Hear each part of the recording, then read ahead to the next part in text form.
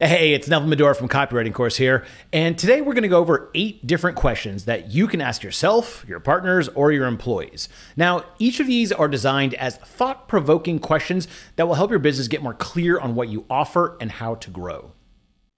In this video, we're only going to go over 8 of the questions, but in the post in the description, there's actually 80 plus more questions you can ask yourself with blurbs and example sub-questions that you can ask yourself. So go check that out. So let's get started with the first question. Question number 1, if you didn't own the company, would you buy your product? That's right. How much would you pay for that product? Would you even buy it? Would you buy the service? Would you buy the product? How could you make your product or service a complete no-brainer for your customers and ultimately for yourself? Really, if you think about it, would you buy your own product or service, or do you sell it in hopes that other people will buy it, but you probably wouldn't buy it? And would you specifically buy it from you, or are there other alternatives out there that are better? And what would tip your offering into no-brainer territory? That means what would be a total no-brainer for people to buy this product or service from you specifically? So think about it, write it down, and see if there's any places where you can improve your product, improve your offering, and make it better than all the other alternatives out there. Question number 2, and this is a good one. What outcome do you want in 2 years from this business? So this is an important question and an important time frame. So 1 year might be too little to get big results, and 10 years might be a little bit too far out to predict. So ask yourself a couple of these questions. In 2 years, where do you want your income level to be from this business? In 2 years, what size could this business realistically grow to? And in 2 years, what other side benefits do you want from this business? Do you want larger social accounts, maybe more friends in the industry, maybe a certain number of customers? What is it? Write down those things and ruminate on it and see how you can get there within 2 years. In 2 years, you can accomplish a lot.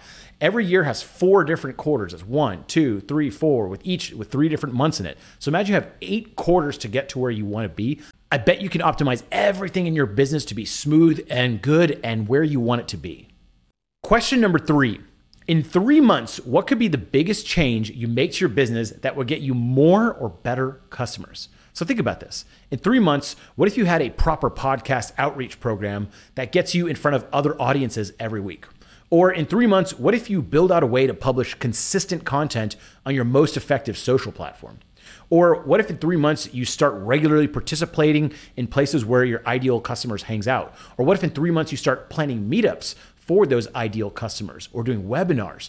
So think about it. What can you do in 3 months, which is enough time to do some big changes and get a consistent program in place? Think about it. In 3 months, what would you want from now? Question number 4, what specific pain point are you solving? And is there a demand for that solution? So sometimes businesses can flounder for a very long time if they're not solving a specific problem. So is your company actually solving a real pain point, or just something that would be nice to have? Or is there actual demand for this solution? Are there any other companies selling similar stuff? A lot of times business owners will start a business thinking, no one else is doing this, I'll own the entire market. Turns out that's a bad sign because there's no demand for that solution. For example, you can sell a high quality sweater made specifically for squirrels, but there might not be enough demand to make that a full-time business. The solution just doesn't have a demand for it. On the other hand, there might be thousands of insurance agents out there already selling insurance, but this indicates that there's tons of demand to support thousands of insurance agents doing this full time. So think about it. What pain point are you solving, and is there a demand for that solution? And if not, can you go for a problem that's more prevalent in the world that you can help with? Ooh, question number 5, this is a good one. You only have 1 hour to week to grow your business. What would you do during that hour that would have the most impact?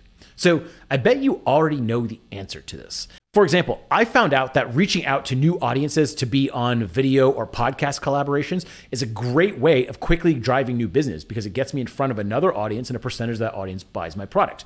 So if I had to schedule 1 hour a week of something like that, it'd probably be audience building in the form of podcast interviews. So figure out the activities you do on a daily basis, and some probably have more bang for the buck than others. Can you double down on the ones that are doing really well? And finally, is there a system you can put in place to make sure these high value activities happen every week? A lot of times, especially myself, I get really excited about an activity that's a high value activity, and I do it for 1 week, 2 weeks, and then it kind of falls off the map because there's no system in place. Well, can you put a system in place that ensures that every day or every week or every month you get this activity done? That's a great thing to do. Question number 6, is there a process you can do right now that could be totally automated? So humans are good at critical thinking and making decisions, but computers are really good at doing exact commands at exact certain times. Maybe there's some tech you can put in place to replace a process that you manually do.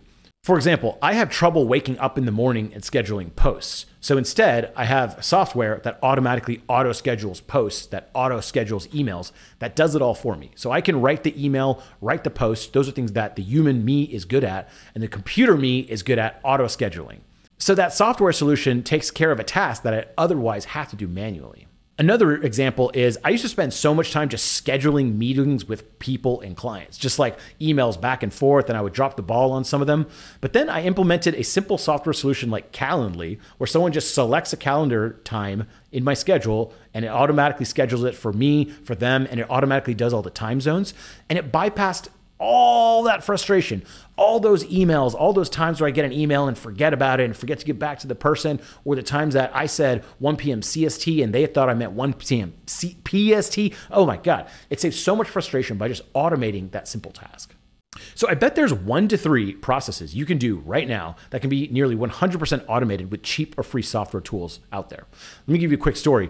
I used to run houseofrave.com. It was a rave e-tailer, and I would manually copy and paste orders from my website to the fulfillment warehouse. This would take me between 1 and 2 hours a day. And I really thought that there was all these weird issues that would happen if it didn't have my attention. So I couldn't use an automated solution. So I thought it was impossible for me to outsource all this task to a computer, and I just did it myself. But instead, I found a cheap plugin that did the exact thing, and it would auto-load all those orders, and I would just go through and improve each one or make quick changes at the end. So the task went from an hour a day, or maybe 2 hours a day, to about a minute a day. That's the power of software tools out there. Question number 7, which social network brings you the most customers?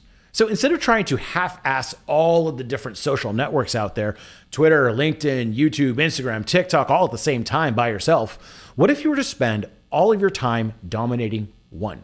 So different platforms appeal to different industries. You might want to find yours. If you're doing B2B outreach, maybe LinkedIn is the place for you. If you're doing food blogging, maybe Instagram or Pinterest is the place for you. If you're a VC trying to get more notoriety, maybe Twitter is the place for you. So figure out the social platform that you like best and that you have a natural advantage at posting and can create cascading content from. So for example, if you're really bad at making videos and you really hate being on TikTok, then is trying to dominate TikTok the best thing to do for you?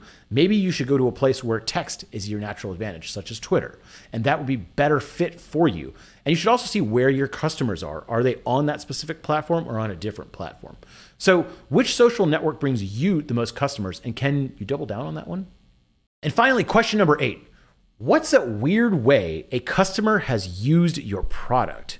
Sometimes there's these weird edge cases that become the biggest seller of your products and can help you branch out into whole different industries that you never even thought of. So here's some examples from my first e-commerce company that sold rave equipment of all things, like light up and glow things. So for example, one time a plumbing company bought 50 plus packages of finger lights used by ravers. These are little lights that go on your finger and you trace circles with them in the air. And I called up this plumbing company to ask, I was like, is this fraud? And the lady said, no, our plumbers have to climb under sinks and cabinets, and sometimes they can't see very well with their headlamp. So they put these finger lights on their fingers to light things up. I never in a million years thought that that was a use case for people. And so I wrote that on the website so people could see more value in the item that they were buying. That now these go from just simple lights used for partying to lights that they can actually use in everyday life. It has a utility. Another example is I used to think 16-year-old ravers were my target audience, but they rarely could afford more than $20 on an order, and they would send 20,000 customer support emails asking me where their order was. However, 35-year-old moms were buying light up stuff for their child's birthday and routinely spend $200 to $300 per order. So I started catering more to this crowd and making those products that they bought more prominent. Another example is I would start getting $1,000+ orders from guess who? wedding planners, and party planners. So I started advertising even more heavily to that group and even going into communities where they hung out and promoting my products.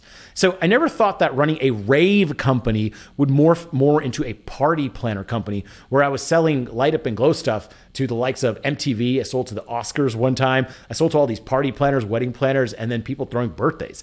That far outweighed the traffic and customers I got from ravers.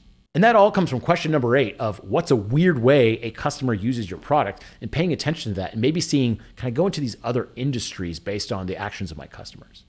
One more example of this, our current company, Copywriting Course. I used to sell a course, and we do these monthly office hours to help people rewrite their copy. Well, it turns out this feature was the most popular feature of all, and even more popular than the courses itself. So I started doing them every week, and we even created an entire community just to rewrite people's copy. And it turned out I couldn't do it all myself. So I had to hire writers to help out, and then other community members helped out. And now Copywriting Course is more than just a course, but actually a community where people get their copy rewritten. And that was all just by looking at the edge cases of what people wanted from the product. So I hope you enjoyed these questions, and guess what? You can get 80 plus more of questions just like this. I've made a post called the Business Questions to Ask Yourself that has 80 plus more of these questions, along with a little blurb and more sub questions to ask for each one. There's so many solid questions here. I mean, you could spend weeks just going through these. And to make this a little easier, I even made a business question generator for these. So this business question generator will auto load one of these random questions from the list, and you write it out right there. It will get you to poke and prod at your brain to think about how to grow your business or optimize your business. And you can even generate 3 more questions by clicking on the button, and it'll come up with 3 more questions for you to implement. So go ahead, try it out. And if you need some help implementing these questions into actual strategy, join our Copywriting Course. Get help from myself and other professionals. My name is Neville Medhora, and I will talk to you later.